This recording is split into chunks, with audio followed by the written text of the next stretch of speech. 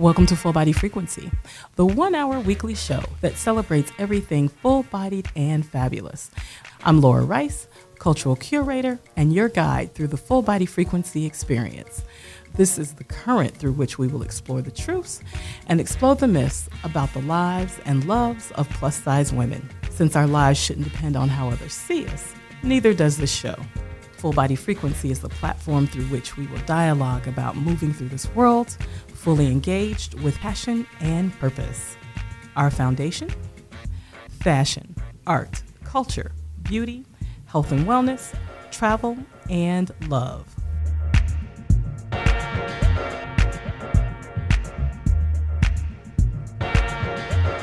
Today, Full Body Frequency welcomes filmmakers, curators, and programmers to the show. Brooklyn-based Clarissa Clay and Chicago-based Floyd Webb. We'll discuss their exciting new projects along with some of this summer's most anticipated independent, international, and diasporic films. As always, you can visit the Full Body Frequency Facebook page for more information about today's show. While you're there, make sure that you and your friends like us. Feel free to send us some listener love at fullbodyfrequency@gmail.com. And don't forget, you can listen to this or previous shows by visiting soundcloud.com/Full Body Frequency. We'll be right back with filmmaker, educator, artist, and programmer Clarissa Clay. Stay tuned for more Full Body Frequency. WELOVE 108 FM.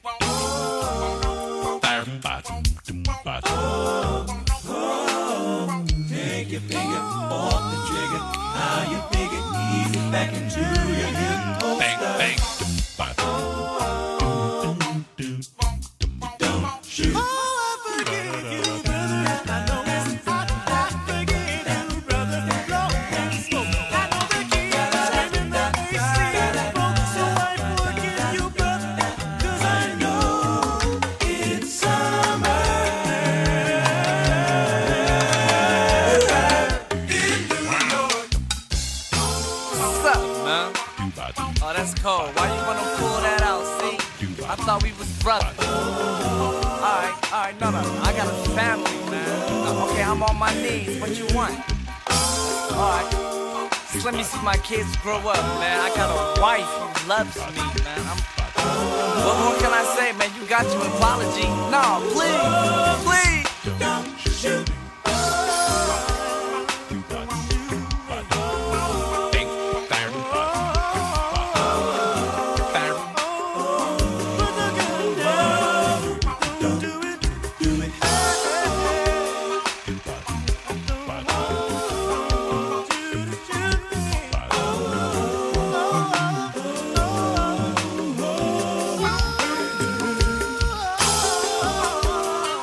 Full Body Frequency is back, and we're talking microcinemas, film festivals, and the importance of plus-size women in the film industry.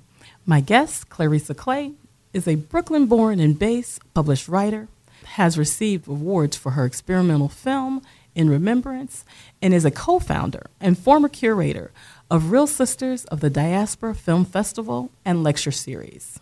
She is currently the programmer for CC's film series at Calabar Imports. This film series focuses on issues in the African American community through documentaries. Clay is also the founder of the soon-to-be-launched The Luminal Theater, a Brooklyn-based, site-specific microcinema for the historic Bedford-Stuyvesant community. Clarissa Clay, welcome to Full Body Frequency, and congratulations on both your successful film series and soon-to-be-open microcinema. Yes. The microcinema is called The Luminal Theater, and it'll be opening in Bed-Stuy. We're hoping for July opening. For listeners who don't know, what is a microcinema and why the Luminal? A microcinema is versus like a movie theater that like has 15 or 20 screens. A microcinema only has usually 1 to 3 cinemas. For us, we're only going to have 1 screen to project films. And the Luminal Theater, actually my business partner Curtis named it, and Luminal just to give light to the African diaspora filmmakers. So Bed-Stuy has been the focus, almost a character in a number of films, including Do the Right Thing, Crooklyn, Dave Chappelle's Block Party, Notorious, amongst others. What are the factors for the Luminal being located in Bed-Stuy? Because there are a number of basically African descent artists, filmmakers. I mentioned all those films. It has a history of Black community and basically saying it feels like home. Bed-Stuy, just a beautiful community. My family churches there. It's a wonderful place that I've grown with, and to see all these artists and to have a place where they can show their work is what we're trying to focus, because the other microcinemas that are in Brooklyn and Williamsburg, Greenpoint, they don't focus on African diaspora films. So they might have like 1 show, but we want to have more than that and show the artistry of our people. So everything is dedicated specifically to films of Africa and its diaspora? Yes. Wonderful. We will show others, but that's the main core, and I'm so excited because that's the community that I've been with and love to have an opportunity to show their work. Now, you've been an active member of New York City's cultural and visual arts scene for a number of years. Your contributions are considerable and include your work as a New York City public school teacher, writer, sculptor, and an award-winning filmmaker and programmer. What inspires both your love for the arts and for sharing your art and the art of others? First, my father is an artist, so he started me young, drawing. The type of drawing that I do is uniquely me. So I'm trained as an artist. And then it's my art part plus my politics. And politics started like from a picture of Emmett Till. Move, when they bombed Philadelphia. Right. That documentary, and I found out it was Tony K. Bambara and Louis Messiah from Philadelphia that did that documentary. I just sat, like, how could they do this? How could someone choose to bomb American people, choose to bomb people that look like me? And my politics have grown since I must have seen that film when I was, 10 or 11, and it has always been the same focus to show how we are treated unjust. So you're listening to Full Body Frequency, and my guest today is Clarissa Clay. She is presenting the last in a series of 4 films, Thursday, June 18th, at Calabar Imports in Bed-Stuy, Brooklyn's cultural nexus. In the same vein of sharing your art with others, you're presenting the final installment of your CC's Film Salon. One, what's the final film? What's it about? And why did you choose it along with the other three? The last film is Central Park 5.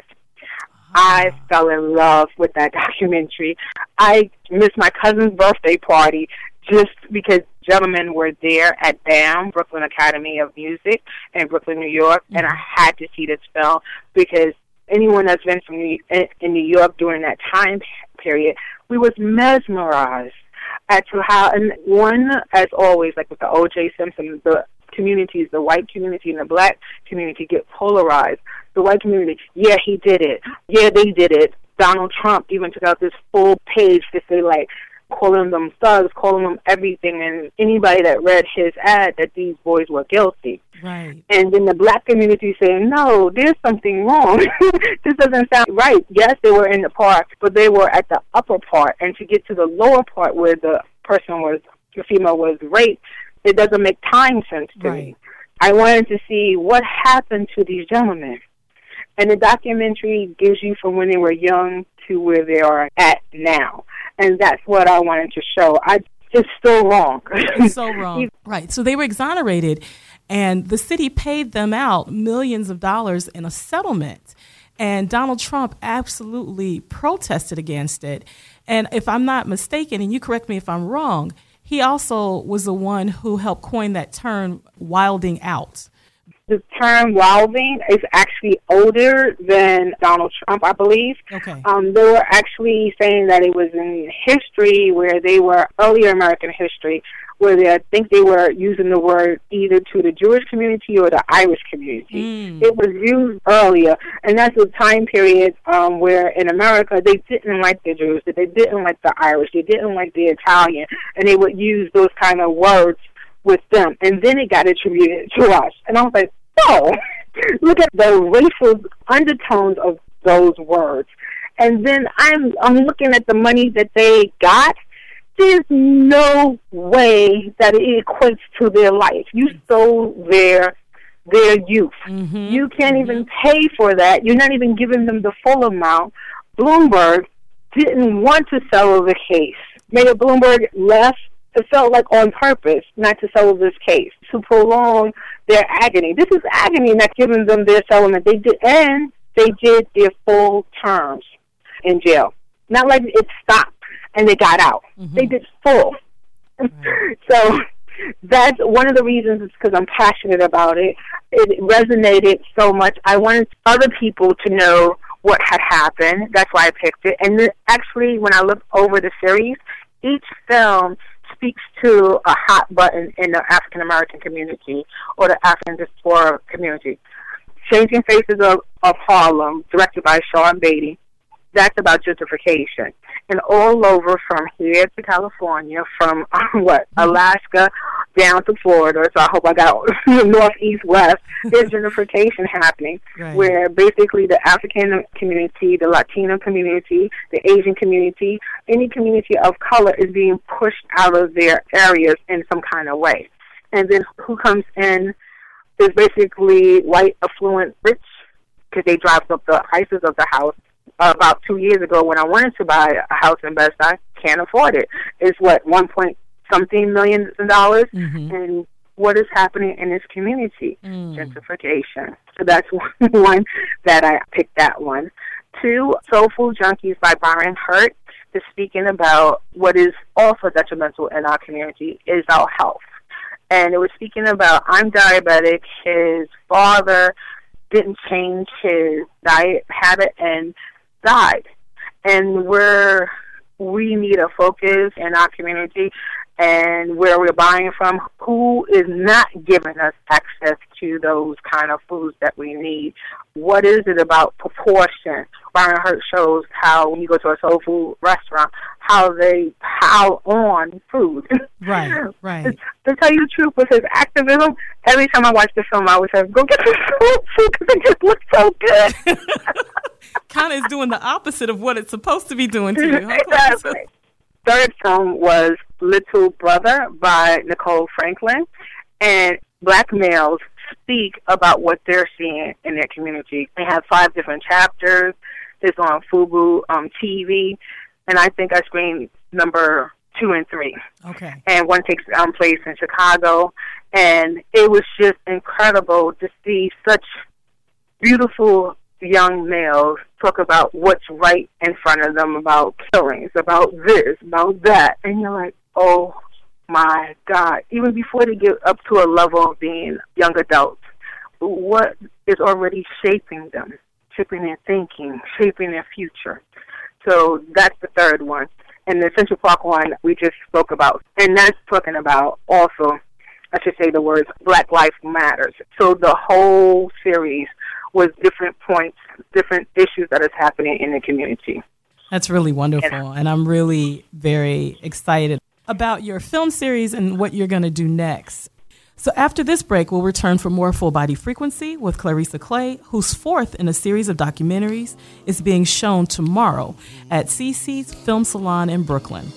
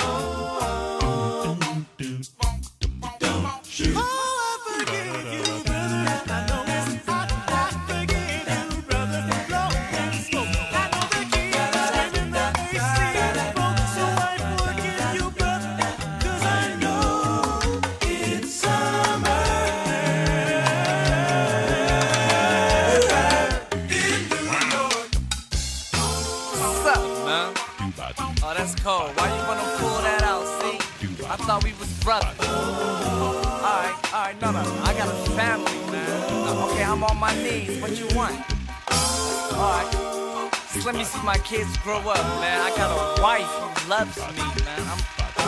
What can I say, man? You got your apology. No, please. Don't shoot.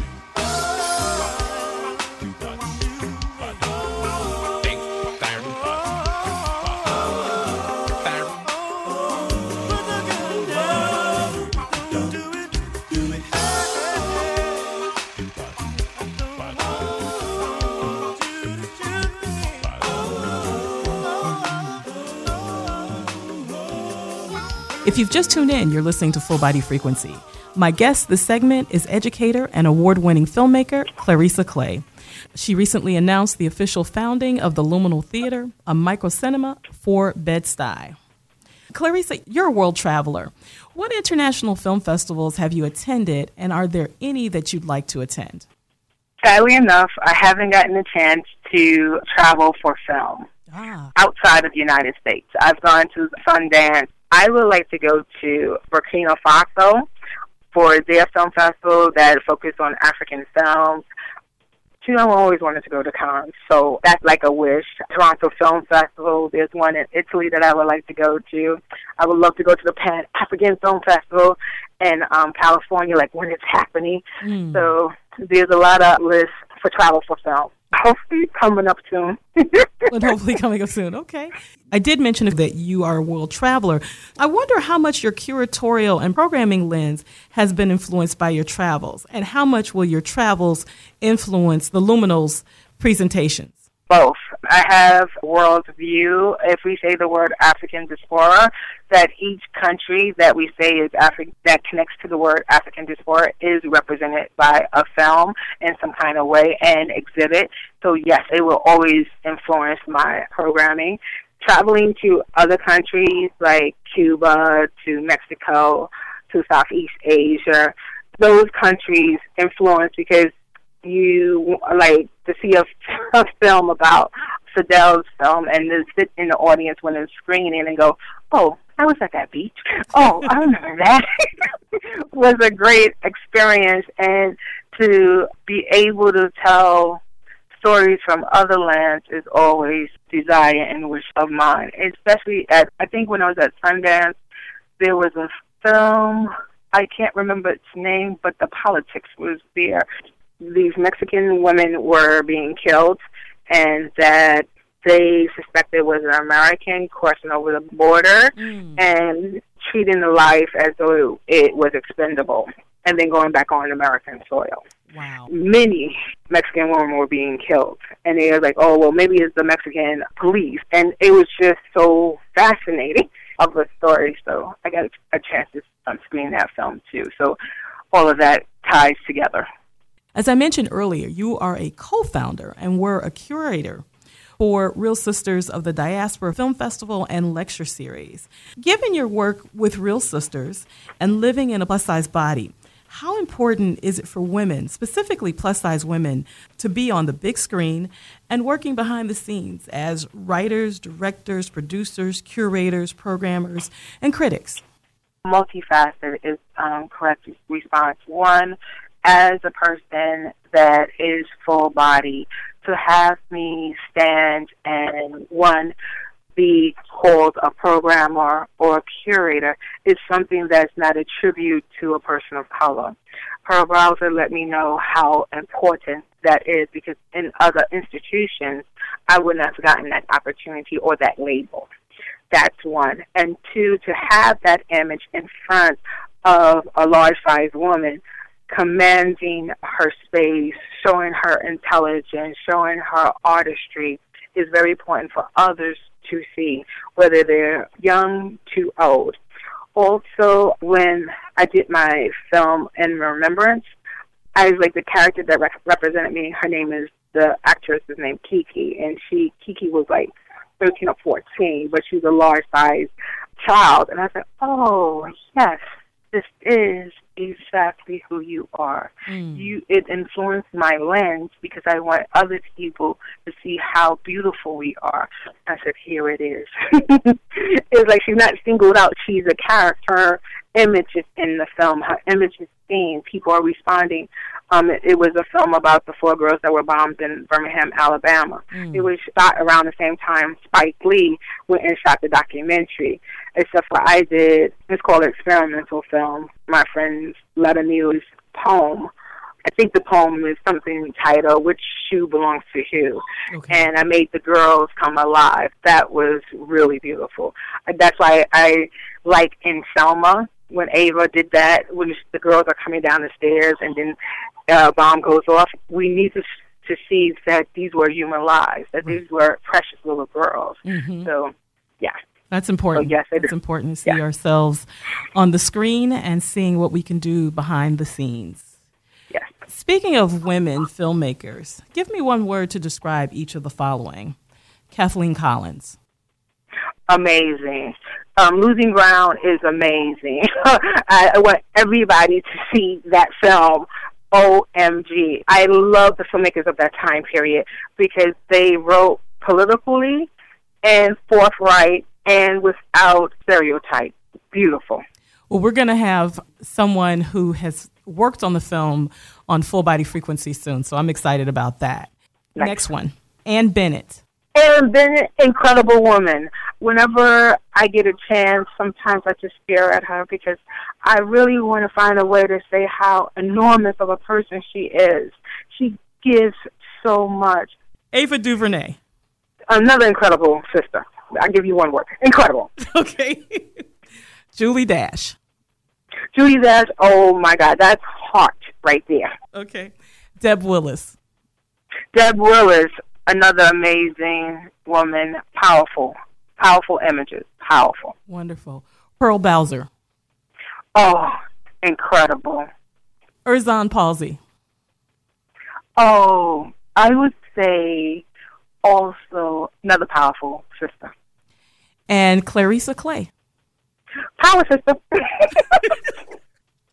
So as we wrap up this interview, I just want to ask you 2 quick questions. What's your favorite film and what's your summer 2015 film recommendation?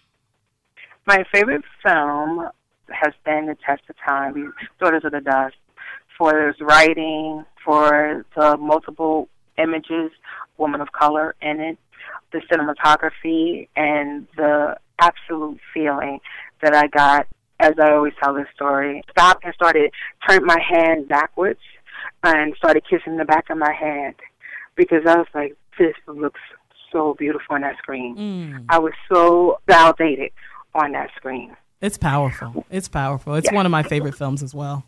So what's your summer 2015 film recommendation? So it's called 3.5 Minutes, 10 Bullets. It's about the incident of Jordan Davis being shot by Michael Dunn in Jacksonville, Florida. Michael Dunn is a white male, Jordan Davis is a black male, and that's the incident of about, rap music was playing loud, that incident, when Michael Dunn went and fired 10 bullets into the car of the teenagers. So they did it as a documentary. So it's going to be released June 26th. So I can't wait for that one. Wonderful. We'll have to put that up for Full Body Frequency listeners to go check out. Definitely.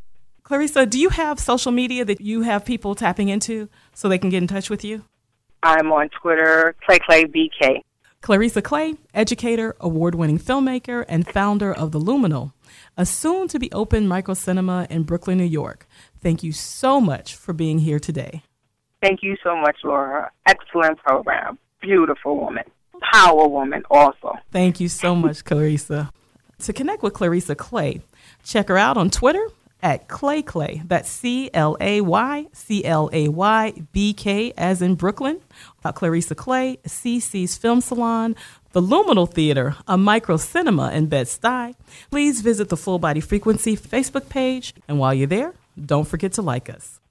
After this break, we'll return with award-winning filmmaker and pioneering festival founder, Floyd Webb. He joins me to discuss Black World Cinema's upcoming programming, global film festivals, and his summer film picks. Stay tuned for more Full Body Frequency and some global hotness. You believe within your heart, you know that no one can change the path that you must go. Believe what you feel and know you're right, because the time will come around when you'll say it's yours. Believe that you can go home. Believe you can float on air. Yes, click your heels 3 times if you believe. Oh, then you'll be there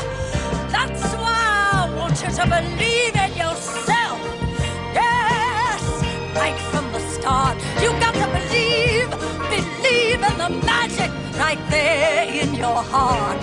Go ahead, believe all these things, not because I told you to. No, go ahead, believe in yourself. Woo, yeah, believe in yourself. Woo, yeah, believe in yourself as I believe in you.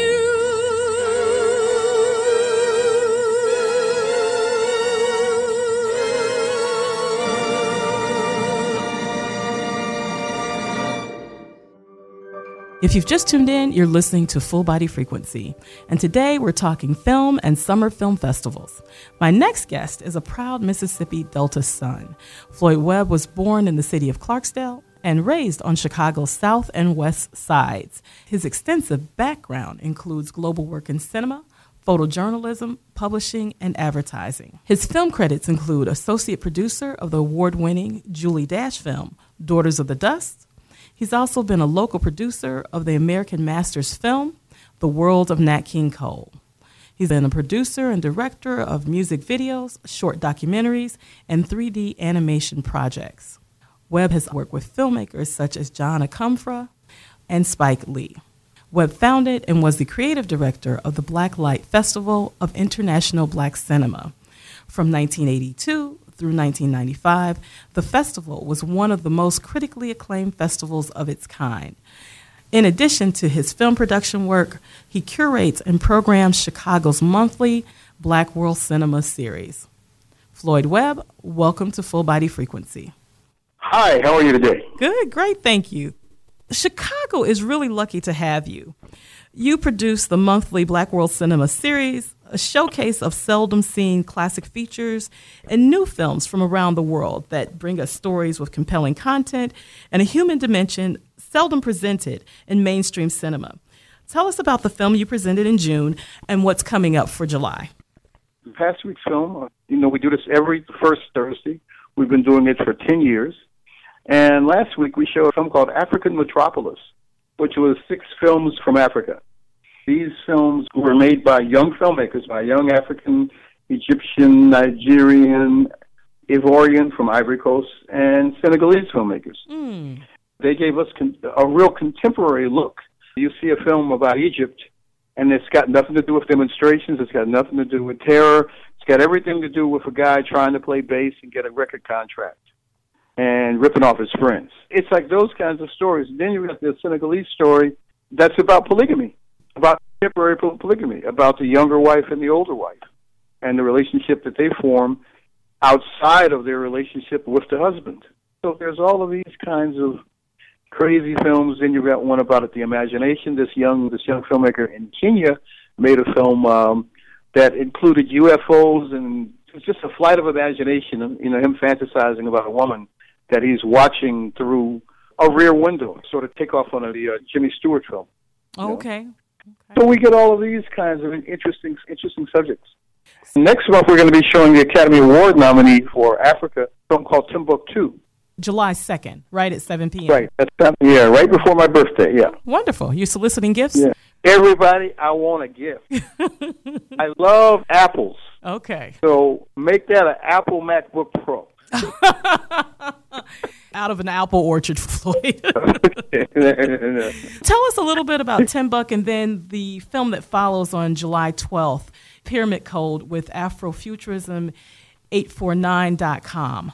Let me first say this about Afrofuturism. Afrofuturism849 is another organization that I work with. Okay. And it's really an organization that deals with the ideas related to Afrofuturism, which is Black science fiction, the African cosmology, and we look at how the imagination is used to bring things into reality. Afrofuturism is sort of a movement that's kind of popped up in the last 10 years among the millennial children. Afrofuturism has always been here, but it was named in 1994. Okay. But it's been resurrected, the whole idea, all those conversations, because of the Internet. Afrofuturism has sort of like come full circle. So you've got conferences all around the world. People talking about science fiction, talking about what Afrofuturism means or what it doesn't mean, and trying to get a good handle on it. So what we do is we try to present programs that present history and culture in a different way as it relates to science. The Pyramid Code is a film. A guy who died in the last 5 years, he was an archaeologist. He was always thought of as a quack, but he tells another story of the pyramids, about the history of the pyramids and what the pyramids were actually for. And that's what the Pyramid Code is about. Timbuktu is a film that takes place in Mali. That's going to be July 2nd, the first Thursday of July. This film is about the Islamic extremists coming into Timbuktu. After the fall of Libya and the murder of Gaddafi, all of these Islamic extremists who had gravitated there, they were paid to go there basically to sow all of this disorder in Libya. They had to leave Libya. Once they deposed Gaddafi, they had to leave Libya because they're trying to bring some order back. So what they did is they decided to spread the jihad down into West Africa, and the first place they get to where they wreak havoc is Mali, right? And the whole deal is they go into Timbuktu, and they're initiating Sharia law. And they're doing things like outlawing music, outlawing sports, and it's about what happens. And particularly this one guy with a family who's just trying to do the right thing and makes a mistake and does something he shouldn't have done. I'm not going to tell you all the secrets. Okay, well, we'll wait, because we're definitely going to have to go see it July 2nd. And you should go to the website, blackworldcinema.net, blackworldcinema.net. Music plays a huge role in your presentations. As a matter of fact, you screen the latest African and African diasporic music videos before Black World Cinema screening. In 1992, during your Blacklight Film Festival screening of Oscar Michaud's historic 1919 film Within Our Gates, which until that screening, I understand, had never been shown in its entirety. Still wasn't in its entirety because he cut it. This was still an edited version, right? Okay. Because when you do the research and go back, you find some parts of the film from the reports and the reviews of the films in 1920. You hear people write about scenes that are no longer in the film. Like there's a scene in the film where this white character is about to rape a heroine in the film. Some brother in the audience jumps up, unhand that woman, and the audience would have progressed. And that scene's no longer there. That particular scene and the way that it unfolded, it's still there, but it exists in another way. Oh, wow. Any clue as to where that footage went? Well, he had to cut it for almost every market he went into because he made preachers look bad. He was showing black people being lynched. And so wherever he went, sometimes people wanted him to cut things out. He had to censor himself. It's a shame because he was making some really important films. Absolutely. Kind of broke him down. It kind of weakens him so that later in his career, he was making very soft films. But now what you screened was with a live cinematic orchestral performance. Edward Wilkerson and Eight Bowl Souls. Right, and I was there. So talk about the film's historic significance and your decision to incorporate live music. Well, one, it was a silent film. The film was shot in Chicago, and it came out the year after the 1919 riots. So that's significant in itself in that it was a film that was political in nature and that spoke upliftment of the race. It's a real daring film. This woman has a school, and she's trying to raise money for the school to uplift these children, right? But there's no place she can get the money in where she lives, so she has to go to Chicago and meet this rich woman in order to try to find rich donors to donate to the school. Pretty much the same thing Booker T. Washington was doing back there. My great-grandfather was one of Booker T. Washington's fundraisers, and they would go from city to city talking about the school and making little presentations and taking up donations for the school. And that's what she's doing in this film. Then all of this history unfolds, a lynching takes place, and these are all controversial things that nobody really wanted to deal with. Right. That's why I decided to do it. Now, at the same time, when Oscar Michaud premiered the film in Chicago at the Armory up on 39th Street, 39th and Giles, I think that Armory is now a school, a military school. He premiered the film there with a live jazz orchestra. So I figured, well, why not? So we did the same thing. It was an incredible experience, I have to say that. And anyone who hasn't seen Within Our Gates, you got to see it. It's a beautiful film. It's funny, we showed it a few years ago, and what got me was how the audience was enraptured by it. By a silent film, and they had very strong reactions to the film. I was really surprised because I was wondering if I was going to be able to keep the attention of the people watching because it was silent, because it didn't have any dialogue, but they got totally into the imagery. So, as I mentioned in the segment introduction, you founded and were the creative director of the Blacklight Festival of International Black Cinema, which was one of the most critically acclaimed festivals of its kind. You also served as a programming consultant for the Raindance Festival of Independent Cinema in London, the Zanzibar International Film Festival, and the Black Filmmaker Magazine Film Festival in London. What are festival programming and content trends that have emerged over the past few years? I don't know what to say about trends, because as far as I'm concerned, it's like the films that I choose, the films that I find interesting and that my audiences will enjoy. So I don't really follow trends. You won't find a lot of trendy films in my series because they're going to be shown other places. Different films work in different markets. I show independent shorts, but I always make sure that I get something really, really compelling and that suits the audience that I like to attract, And I try to make sure that it's multi-generational, so that it's welcoming to everyone, So you won't find me showing like a lot of soul-y hip-hop things, unless it's really like on a positive side. But I don't show gangster stuff. I don't. It would have to be really, really compelling. It would have to be something really different. What else can I say? The thing is, find the best films I can and present them in a manner in which we have compelling, open conversation where everybody gets to say something, so I don't talk over them. Right. Well, it's too late for folks to attend this year's Sydney International Film Festival or the American Black Film Festival. A number of our listeners travel both domestically and internationally. So which festivals, major and emerging, do you recommend? The Toronto Film Festival comes up in August. Okay. Oh, my God, there's so many. I'm trying to think. Toronto is the one that I would normally go to. And then usually, like Berlin Film Festival, February, Sundance in January, the top 12 black film festivals. And I'll read them out to you. The American Black Film Festival, which takes place in New York. Pan-African Film Festival takes place in February in Los Angeles. Hollywood Black Film Festival, you'll have to check hbff.org for the dates. Urban World takes place in New York. San Diego Black Film Festival, Black International Cinema Berlin, Pan-African Festival in Cannes, at the Cannes Film Festival. Every time you go to a film festival, there's always like little side festivals that you can go to too. The New York African Diaspora Film Festival is coming up this Friday at Facets Multimedia. Okay. And one film that everybody's going to really want to see is Nzinga, Queen of Angola. Right. With 35 millimeter, beautifully shot feature film about the queen who fought against the Portuguese to stop slavery. Well, look up the top 12 black film festivals online at thefilmreporter.com, and you can get all the information. That's great information. So again, you're listening to Full Body Frequency, and my guest is filmmaker and producer Floyd Webb. During this quick break, be sure to check out our Facebook page, like us, and tell a friend. We'll be right back to talk more summer film releases and Floyd's upcoming film projects, Space Race, and The Search for Count Dante. Good evening.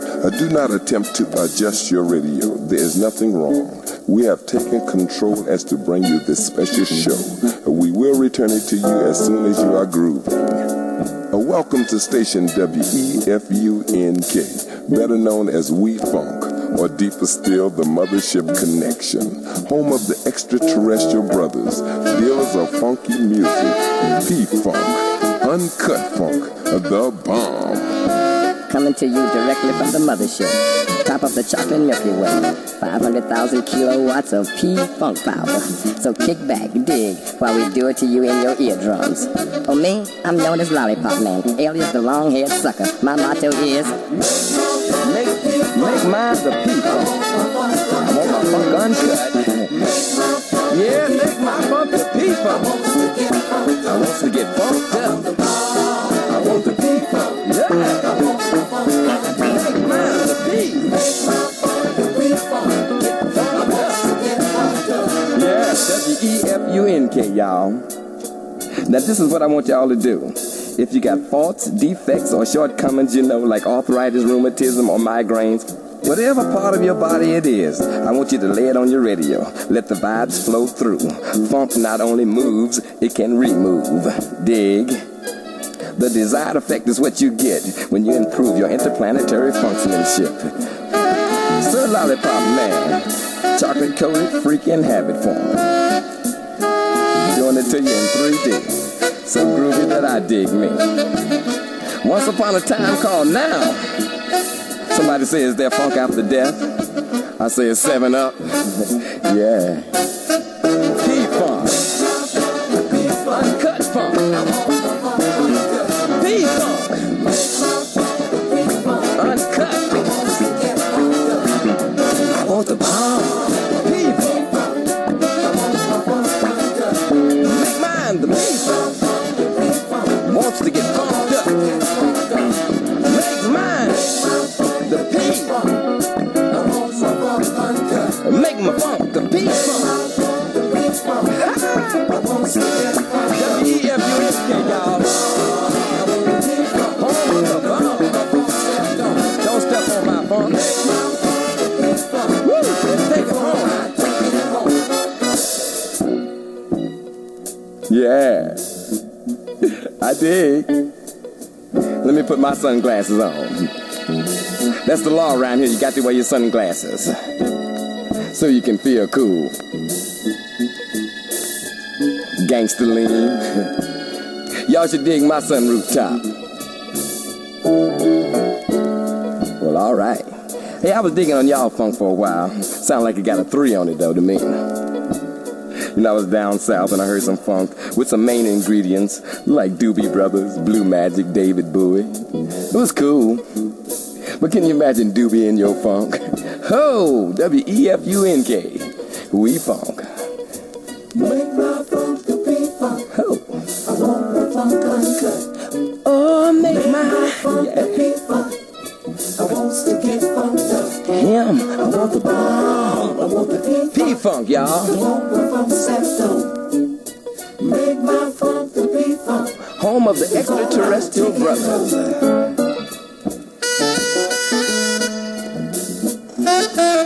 Getting deep.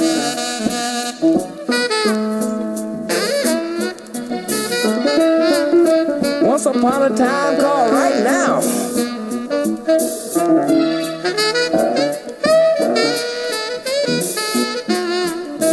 Ain't it funky now?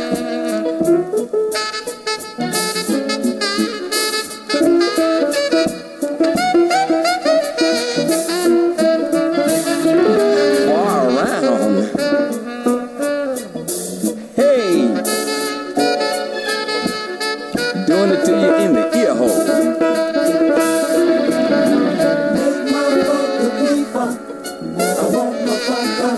Make mine the P. It wants to get funked up. I want the bomb. P-Funk. Don't want my funk stepped on. Oh, make mine. Make my funk the P-Funk. Before I take it home. Yeah.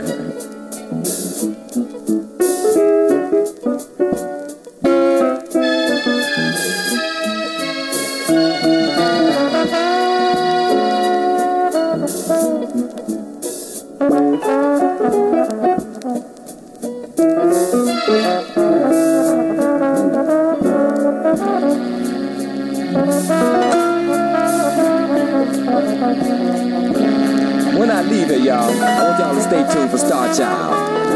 Make my funk the P-Funk. I want my funk uncut. Make my funk the P-Funk. I want to get funked up. I want the bomb. P-Funk. You want my funk stepped up. Oh, make mine. The P-Funk. I wants to get funked up. I take it home.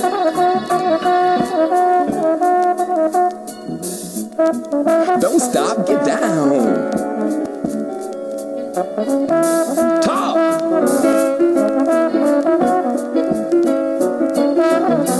Blow your horn.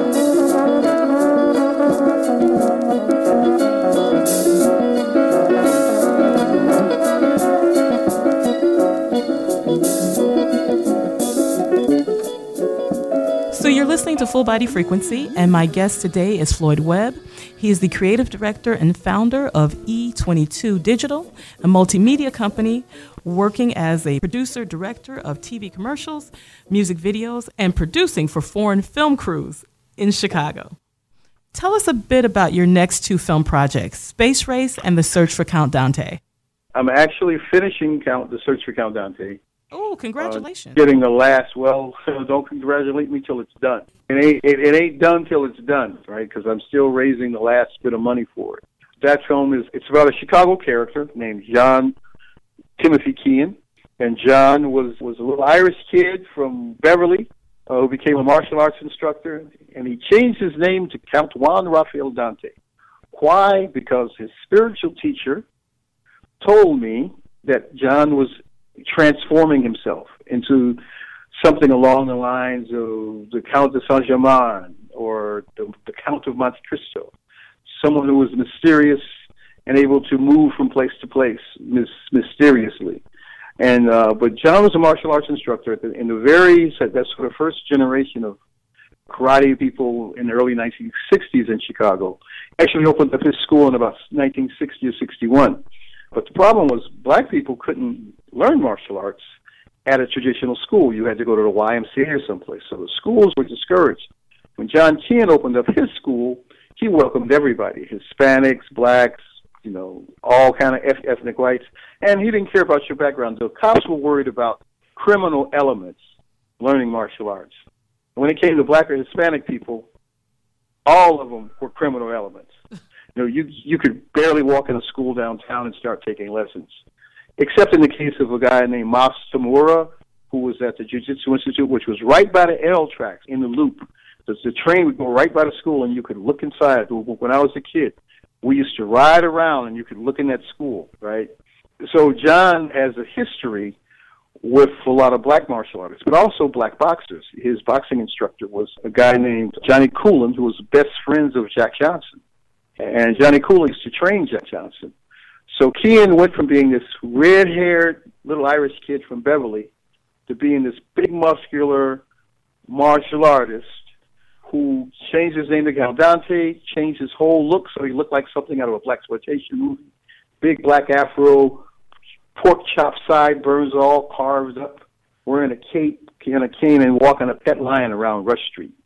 So I want to just stop you here because I want people to know when you said that Count Dante was a character, he was actually a real person. It's a documentary about a real guy that I met when I was 10 years old. He had a martial arts school that was above Mr. Kelly's Jazz Club. And he was a hairdresser for Playboy bunnies. He lived a multifaceted life, I tell you. And he died at 35. Ooh. Now, what about Space Race? Space Race is a pet project of mine that I've been trying to get off the ground. It's about the first two black astronauts in the 1960s. Ed Dwight Jr., who was appointed to the space program in 1962 by John F. Kennedy at the behest of Harry Belafonte. Okay. Kennedy was trying to get the black vote, and they were trying to figure out what to do with that. And they brought a bunch of people in, top civil rights leader, including Martin Luther King, said, okay, we should make a black astronaut. Whitney Young was the one who found the guy to be the astronaut. King wasn't real happy about a black astronaut because black folks needed jobs, they needed training, they needed education, and he was like, space is on the back burner. But later, he changed up on that. This is all part of the film because when Star Trek came on, he saw the effect that Lieutenant Uhura had on the population, how she fired the imagination. She was going to quit the show because she couldn't get what she wanted on the show. Martin Luther King went to her and told her not to quit Star Trek. And as a result of that, she sort of heralded in that second generation of black astronauts. The first generation in the 60s didn't get to go into space. The first one was Ed Dwight Jr. was put in the program in 1962. By 1963, when Kennedy died, the day Kennedy died, and they were sure he was dead, they drummed him out of the program. Ooh. The next black astronaut was from Chicago, from 23rd and State Street, and his name was Robert H. Lawrence. Okay. Robert H. Lawrence was chosen to be an astronaut in June of 1969. In August, he was appointed to a secret spy program. They were going to put him up on a space station. There was a special mission that he was doing, which was top secret, and it was run by the CIA. By December, he had died in a plane crash. What a loss. So he never went into space, and that program was actually canceled. The first part of the story is, why was it such a problem to get a black astronaut? When Ed Dwight Jr. became an astronaut, it was like being an astronaut was like, that was like the new cowboys, the new frontier, right? These guys were all celebrities. And NASA was Jim Crow NASA then. And he really wasn't welcome. And they made sure that they knew he wasn't welcome. Matter of fact, Chuck Yeager didn't like him at all because he was, because Kennedy appointed him to the program. He said he didn't have enough experience, too many people. He didn't like the affirmative action aspect. I was going to say he was an affirmative action astronaut. Ed Dwight Jr. has a book where he writes about his life. Him becoming a jet pilot was much easier than becoming an astronaut. The guys, all the white pilots, when he got into the Air Force, everybody supported him. This was immediately after World War II. But 10 years later, he's got a problem becoming an astronaut. Plus, after Kennedy died, right, things kind of changed. And then it became, okay, one, he's too short. One, he's too light. We can't show his mama because his mama looked almost white.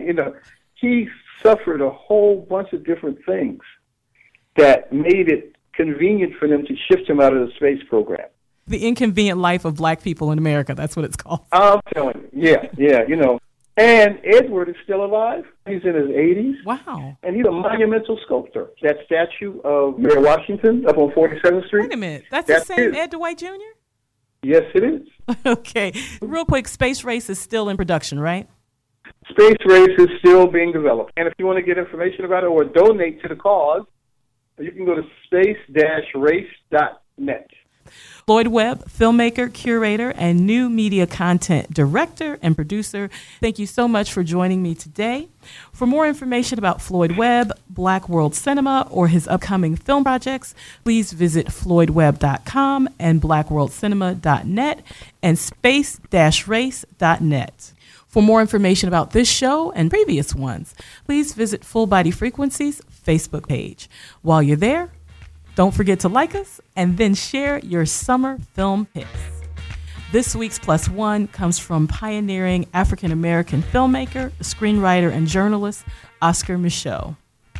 We want to see our lives dramatized on the screen as we are living it, the same as other people, the world over. Until next time, tune into your own Full Body Frequency, where large is luscious living.